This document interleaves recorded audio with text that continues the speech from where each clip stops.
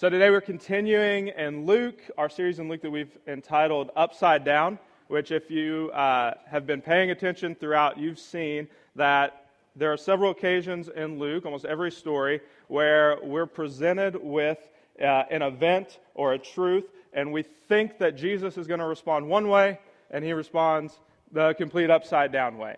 We see specifically, last week, Brad talked about the story of the scribes who put everything into their appearance. They look impressive, they get the best seats at the table, they have the best outfits, and they don't see anything. But Jesus sees everything, and he sees the widow who banks everything she has on reality. A few weeks ago, James walked us through the first half of this discourse in 5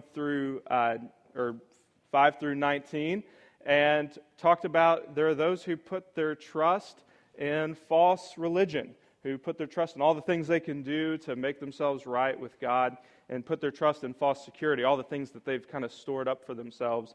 And they see, but they don't really see. And they trust, but their trust is in vain. And so it's upside down. The things that should make sense, worldly sense, don't make any sense at all.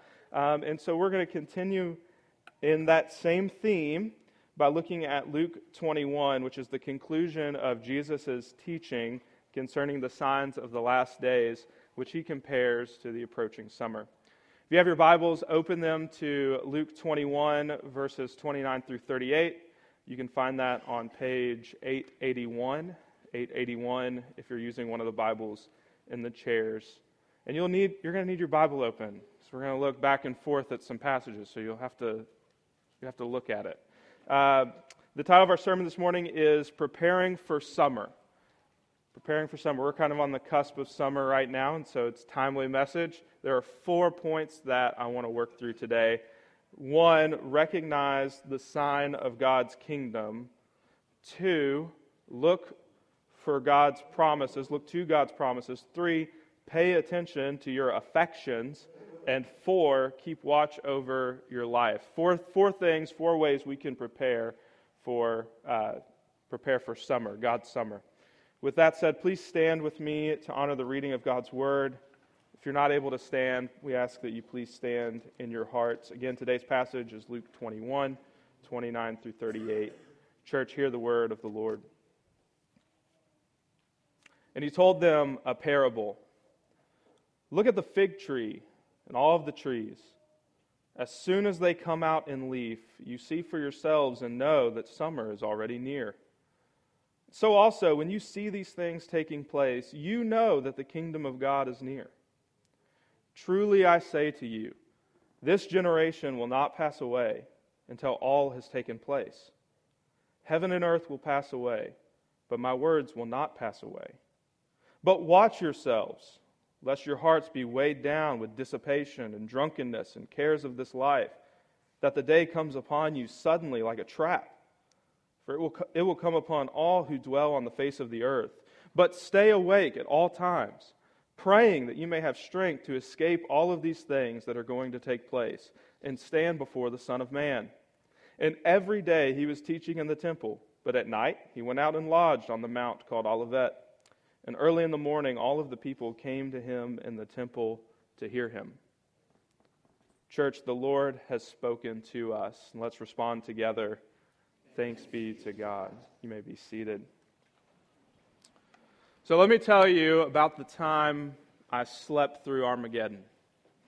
Okay, it was about a year ago, and I was fast asleep 3 or 4 in the morning, and I wake up to what I can only describe as a train horn attached to a monster truck. And I spring out of bed as fast as one does at 3 or 4 in the morning. I run to the front of the house, look up at the sky, and there was nothing there. Silence, the street was silent, the house was silent, everyone's still asleep.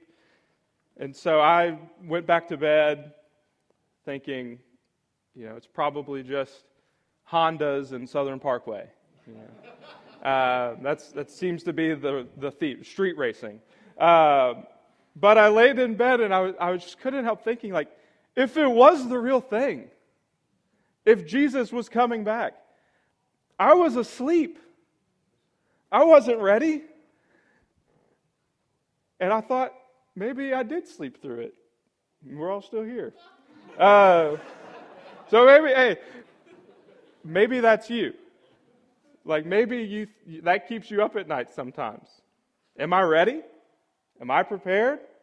Do I have all my ducks in a row? Have I checked all my boxes? My heart right with the Lord? Or maybe you haven't thought about that at all.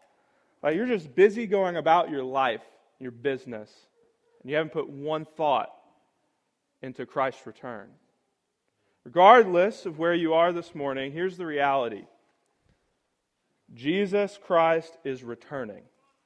He's returning soon, and He's returning with His kingdom and His power in the clouds with glory, and He's bringing a sword to judge the living and the dead. That's a fundamental reality. He's returning, and there's nothing we can do about it except, as he says in this passage, to be prepared. And so how do we prepare? Well, as we'll see, the answer is similar to our sermon series. The answer is upside down. It's not how we think. But it begins in verse 29. Look with me, verse 29 through 31. Recognize the signs of God's kingdom. Young disciples, you need the word recognize for your guide. And he told them a parable, saying, look at the fig tree and all of the trees. As soon as they come out in leaf, you see for yourselves and know that summer is already near. So also, when you see these things taking place, you know that the kingdom of God is near. And so if we're going to prepare for God's coming, if we're going to prepare for the summer of Christ's return, then the first thing that we need is we need vision. We need to see, and we only learn to see by looking. We have to recognize the sign of God's kingdom. And to teach this, Jesus says, He gives us a parable. Look at the fig tree. Look at all of the trees. There's a common theme in this section of Luke. We've already talked about some of them. But look back up at the beginning of, or the end of chapter 20 that we talked about last week. There are scribes. They love their appearances. They see only themselves. But they don't see the widows that they devour. Jesus sees everything, including the faithfulness, an unseen thing, the faithfulness of the widow. In Luke 21, 5 through 7, there's the crowd, and they see the beauty of the temple. And they trust in the impressiveness of temporary things. But the faithful in Christ see to it that they're not led astray by temporary promises. James was really helpful in helping us look through that a couple weeks ago. There are those, in Luke 21, 10 through 27, there are those who will see the signs of the last days and be terrified. But the faithful in Christ will see these things and stand confident, knowing that their redemption is near. So there are those who see, and there are those who see but do not see. There are those who trust in permanent things, and there are those who trust in temporary things that seem impressive. And so in the parable, Jesus tells us to look at the fig tree and all the other trees. So Luke's gospel is the only one that kind of lumps all trees in with fig tree. The other gospels just use fig tree. But Luke says, no, this is actually about all the trees. It's a universal parable. You don't have to know what a fig tree looks like to get this one. As soon as they come out in leaf, you see for yourselves and know that summer is near. So we can think back a few weeks ago. There's nothing on the trees. They were empty, completely bare. You might be thinking, there's a couple bushes in our yard. And we're like, are they dead? I think they're dead. But they're not, right? They've come out. But it looks dead. And then they start getting buds on the ends. And then overnight, leaves and flowers and green. And we can look at that, and Jesus tells us to think about it. The change that we see when plant life turns green, the change is expected. There are signs that we can see that tell us when the change is coming. We can expect it. The change is also sudden and mysterious. Although we can see the signs, although we know the buds are on the plants, we don't know the day, the hour, the moment that all of those leaves are going to pop out. And in the same way that Jesus is saying, my kingdom, my return is like that. It's expected. You see the signs, you can anticipate the return. It's not going to catch you off guard if you know how to recognize the signs. But it's also sudden, mysterious in a way nobody knows the day or the hour or the moment. But you can be ready at any time. And if you're not paying attention, if you don't know how to recognize the signs of Christ's kingdom, you're going to be taken off guard. You're going to be trapped, Jesus says later in the passage. But if you're aware, the coming of the kingdom will be sudden, but it'll be expected. It'll be expected. What a grace, right? Right? Like, we don't have to live in fear that, like, at any moment, it's all going to go dark, and we better just run for cover. We live in anticipation of summer. We live in anticipation of His face. It's a grace that God gives us. He says, look at the signs, you're going to know. But it's upside down when we start thinking back to what exactly those signs are. What does Jesus mean by these things taking place? So look back up. Jesus talks about the destruction of Jerusalem and the temple, which would have taken place in the lifetime of Luke's original audience. They know destruction. They know what it looks like to panic. They know about, and we know about, global wars, natural disasters, the persecution and death of Christians, global distress to the extent that people faint just from sheer exhaustion of knowing about it and being in that environment. Does any of that scream summer to you? Does any of that just like comfort when those things happen? Those are the buds on the tree of Christ's return. They're meant to help us stand confidently in anticipation of our redemption. But it makes no sense. Only by learning to recognize the upside down of signs of God's kingdom can we learn to recognize and appreciate these things. If you know anything about God's kingdom, you know that in the Bible, these things are a common theme. Paul and Barnabas encouraged the church after they've just been persecuted. They encouraged the church in Acts 14:21, saying, we must go through many hardships to enter the kingdom of God. To experience the fruitfulness of summer, we must go through death and barrenness of winter. We don't often see what's going on beneath the surface. Or in Romans 6, we know that if we're going to be united with Christ in His resurrection, we must share His death, be united to Him in His death through baptism. Or if you know Jesus and Nicodemus in John 3, that if we're going to see the kingdom of God, we have to be born again, born a second time, and that only comes through a death of the self and being born from above through the Spirit. Resurrection only comes through death, and Christ's return only comes through hardship, winter, suffering. And this is the upside down way of God's kingdom. If we're going to be prepared for its coming, we have to learn to recognize those signs. For those who are in Christ, the localized and global suffering that we experience, the pain, the loss, the anxiety, the distress, should not produce anxiety and fear, but they should produce in us an eagerness for His return. It's what John is getting at when he's praying at the end of Revelation, Lord Jesus, come quickly. That's what those signs point to, or should encourage our heart to make that our prayer. So if we're going to learn the lesson from the fig trees, we need to learn how to read the signs of God's kingdom so that we're not going to be caught off guard. And it's not an easy task, but it takes faith, and specifically the faith that trusts in God's promises. It makes no sense. It's a strange way of living in the world.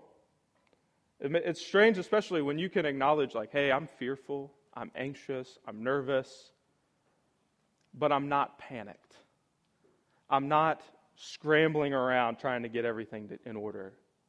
But I know and trust in God's return. I know how He's going to deal with me on His return. And the world can't make sense of that. It's upside down. We have to trust in God's promises. That's our second point. Point 2, look to God's promises. Young disciples, you need the words look to.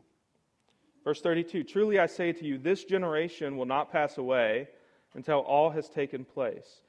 Heaven and earth will pass away, but my words will not pass away. So whenever Jesus talks about His second coming, He doesn't use it as an occasion to just investigate the curiosity of His disciples. He doesn't use it as an opportunity to lay out an exact program template for His return. He doesn't use it as an opportunity to dunk on, celebrate the judgment of the wicked. He uses it to primarily talk about three things: the certainty of His coming judgment, that He's coming, the need to be vigilant and watchful in anticipation of His coming, and the immense hardships and sufferings, especially for Christians, in the days leading up to His return. It's primarily the three things that He discusses in those discourses. And so in these verses, 32, 33, Jesus is affirming these things. Hey, heaven and earth are going to pass away, but the certainty of my return and the things I'm saying about my return are true. My words will not pass away. So to be prepared, we must look to His promises that are not like heaven and earth, but are eternal. He's also promised, again, how He's going to deal with us on His return. That's a grace, right? Like, we don't live in fearful anticipation that the sword is coming down on us. We live in anticipation that when we see Him, we will be like Him. When we see Him, we will enter into His rest. We're going to enter into summer. But for those who have rejected Christ, there will be judgment. There will be a casting out. There will be a separation. And we can trust in that promise too. Not to celebrate, but to be vigilant and watchful. Be good stewards over those who don't know Jesus around us, that we might bring them with us. That we might help each other on our way to heaven. Help each other as we prepare for the day of His return. The reality of His judgment and specifically the separation between those who are trusting in His promises and those who are rejecting is captured by the words, this generation. So in Luke's gospel, this generation, other similar phrases, are used to describe a kind of people characterized by two things: their failure to see and accept the spiritual divine work of God in Jesus, and two, their trust in themselves and in temporary things, which again is a clear connection to the kinds of people that are described previously. Right? He's looping it all back in. These people, this generation, are only temporary. Their skepticism's temporary. Their pride is temporary. They will not endure, but God's promises are forever. He will come again. And so if we're going to prepare for His return, we have to look to His promises, trust Him, and we also have to pay attention. We have to be vigilant. Specifically, we must pay attention to our affections. Young disciples, you need the word affections. Verse 34, watch yourselves, lest your hearts be weighed down with dissipation, drunkenness, and cares of this life. And that day comes suddenly like a trap, for it will come upon all who dwell on the face of the earth. So Jesus is specifically warning against the cares and concerns, a heart that's clinging after cares and concerns for this world. So when calamity, chaos breaks out, when it seems the world's falling apart, when we experience the signs of His approaching kingdom and see the world, and the world experiences the signs of His coming kingdom, we must anchor our hearts and affections to His promises, to His coming kingdom. Jesus warns against two symptoms. They're both connected with the cares of this life. The first is dissipation, or being sick, hung over with the world. Right? So, Jesus says, when the world experiences the signs of His kingdom, many are going to faint from sheer exhaustion. And many will be so overwhelmed they just won't take it. They're going to check out. So maybe you're like me. Last several years, gone through some things in our culture, right? And the temptation to turn the volume down, to check out, to take a step back, and just kind of tune it out. It becomes so much that we just get exhausted. So much bad news. You only take so much bad news. You only take so many stories of shootings and wars and potential economic downfalls. You just give up. Give in. Turn over. Feel sorry for ourselves. And that's not like, you're not weak when you feel these things. You're not lesser than. That's normal. Like, you're human. You can only be pummeled so much. But beware, Jesus says. Beware, or else you're going to become sick and hung over with the cares of this world. So there's a healthy, like, it's too much. And then there's an unhealthy, it's so much I'm checking out. Right? Those are distinctives. The healthy, it's too much, runs to Jesus.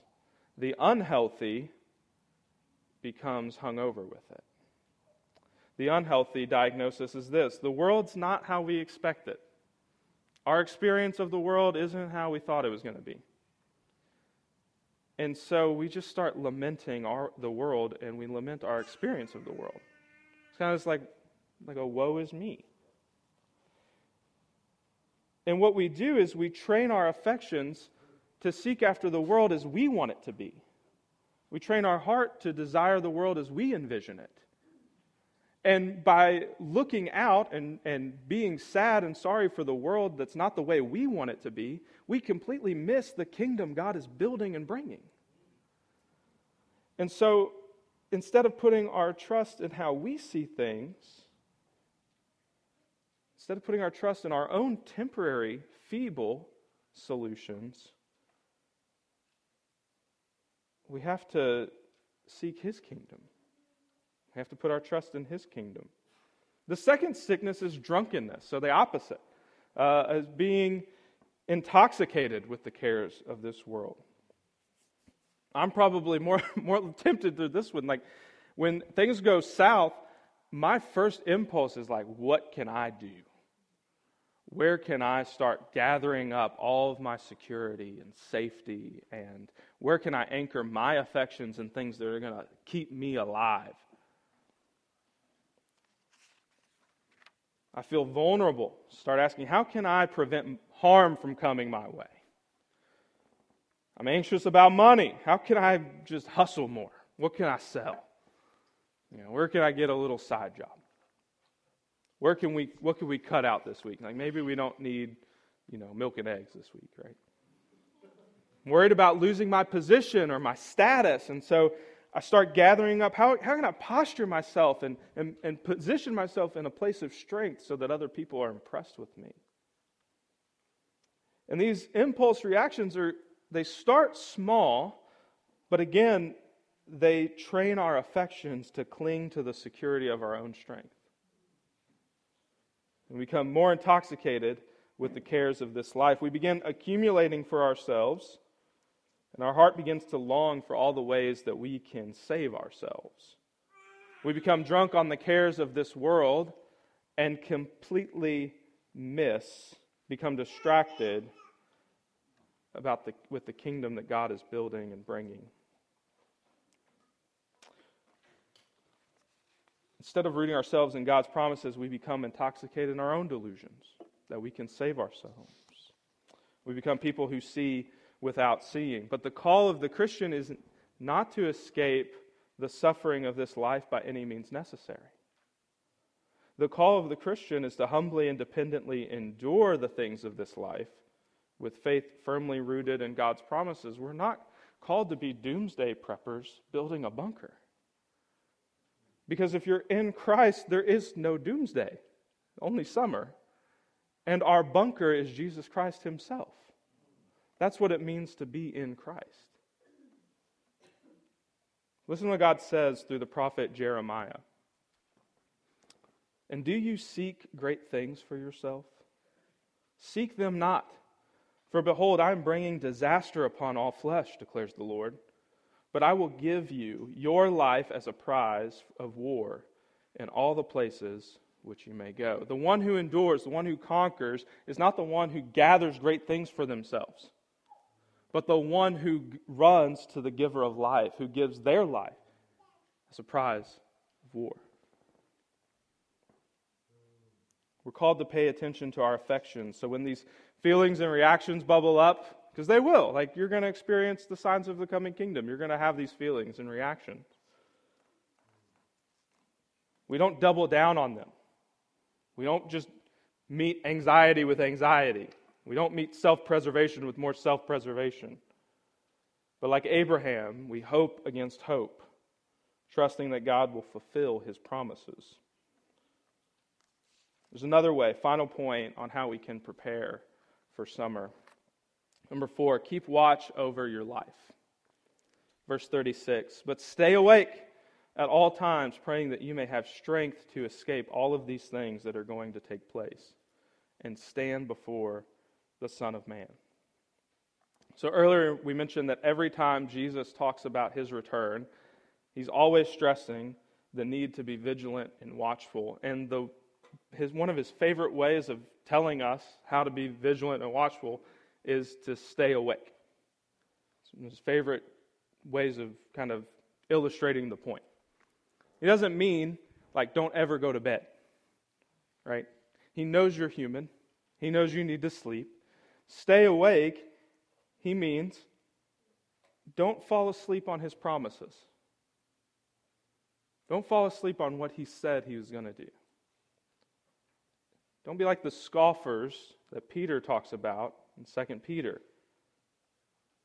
So Peter writes, you should remember the predictions of the holy prophets and the commandment of the Lord and Savior through your apostles. Knowing this, first of all, that scoffers will come in the last days with scoffing, because that's what scoffers do. They're going to follow their own sinful desires and say, where is the promise of his coming? For ever since the fathers fell asleep, all things continue as they were from the beginning of creation. Sounds familiar? You met people who say these things. But do not overlook this one fact, beloved. With the Lord, one day is 1,000 years, and 1,000 years is as one day. The Lord is not slow to fulfill his promises, as some count slowness, but he is patient towards you, not wishing that any should perish, but that all should reach repentance.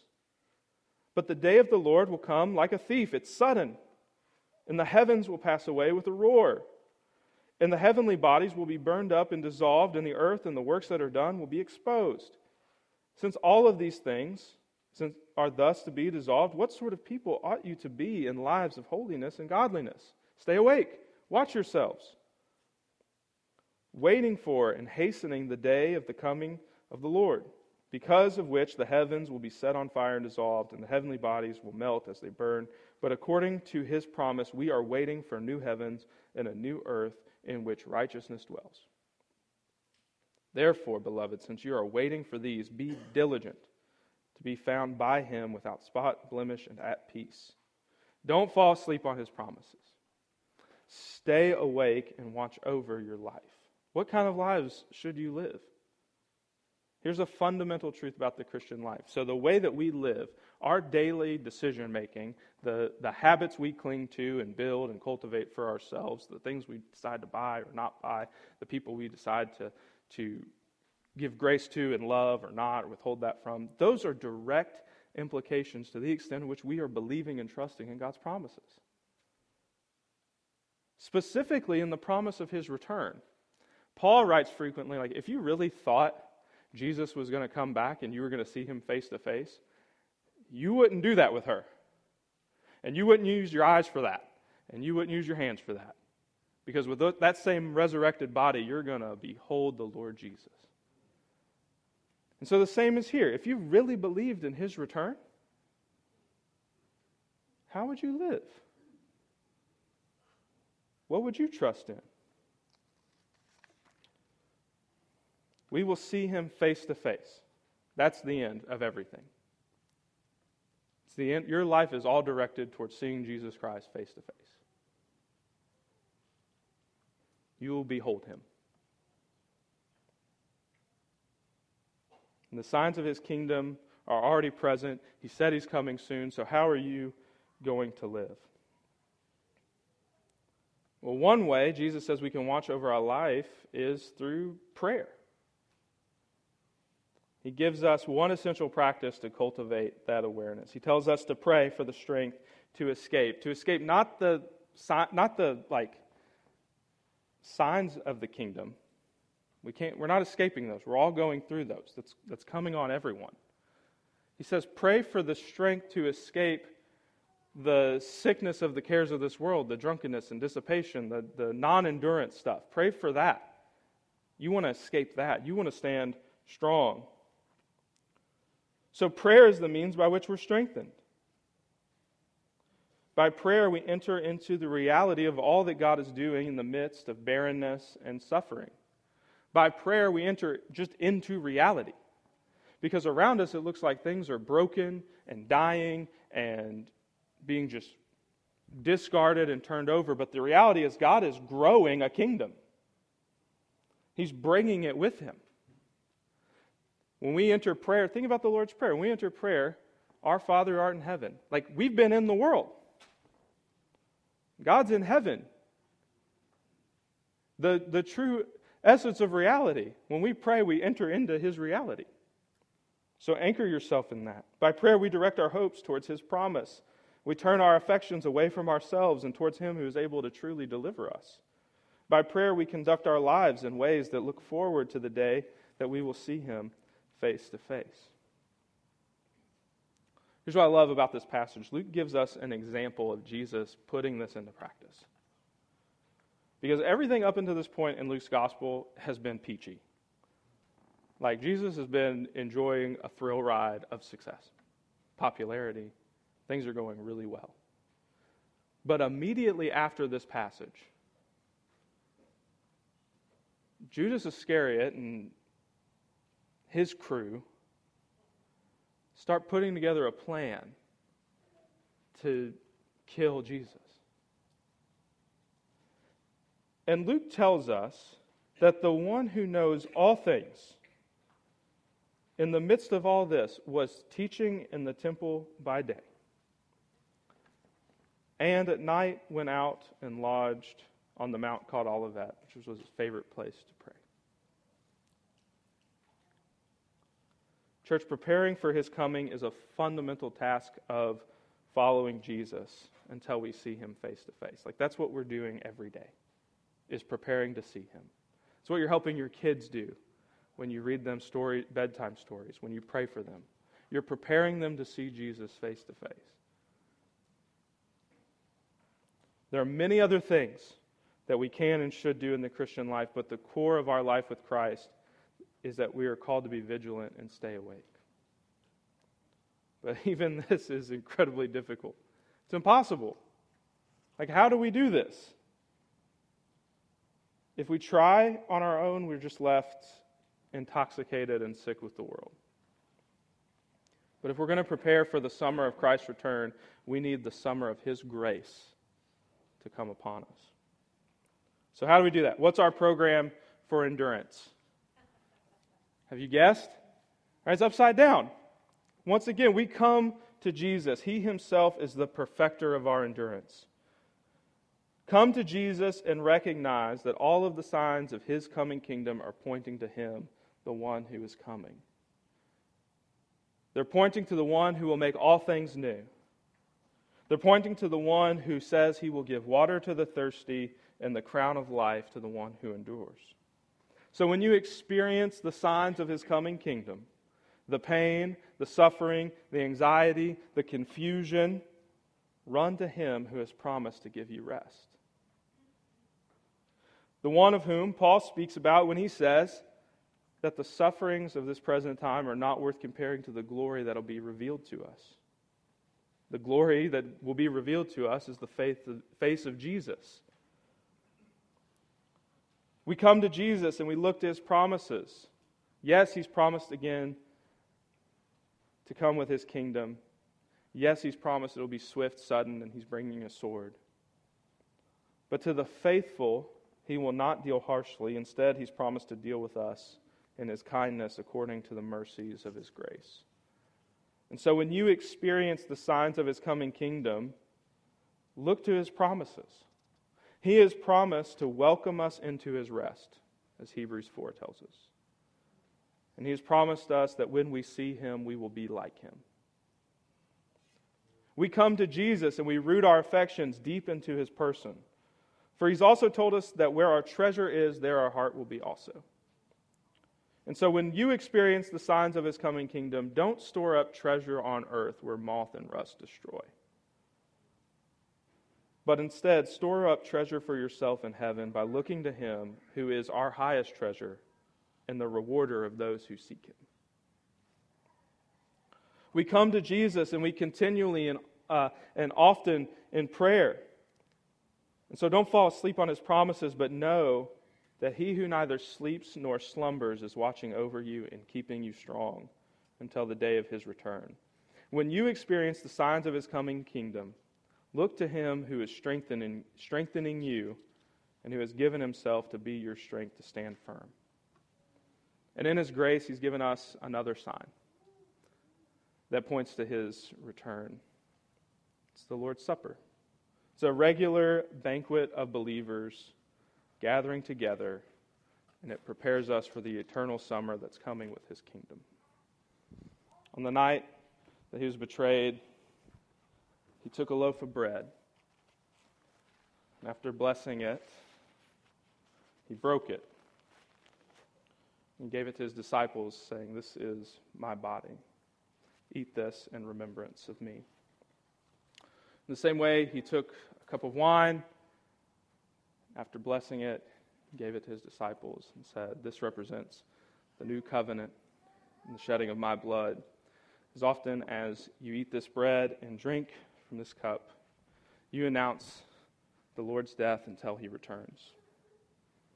Today we're announcing that Jesus Christ is both the promise and perfecter of our hope as we joyfully endure and eagerly await his return. Our tradition here at Antioch is to come forward together and break off a piece of bread and dip it into the juice. There will be gluten-free available. If you're a follower of Jesus, I invite you to examine yourself and then come forward for in a moment.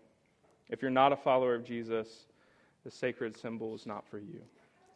But rather than taking communion, we encourage you to take Jesus. There will be pastors in the back to talk and pray if you have any needs. Let's pray. Lord Jesus, we come to you often weary and wounded from life and from experiencing the signs that we don't understand, that are painful, that cause us confusion, frustration. And we're tempted to do many things and to work many works. But we need your grace to help us prepare for your return, to receive you, receive your promises, receive the life you would have us live, to trust you, to hope against hope. Lord, would you prepare our hearts today? Prepare our hearts as we celebrate your supper. Prepare our hearts as we look to you in worship. Prepare our hearts where we will see you face to face in an eternal summer. Lord, we ask you to have this grace on us for Christ's sake. Amen.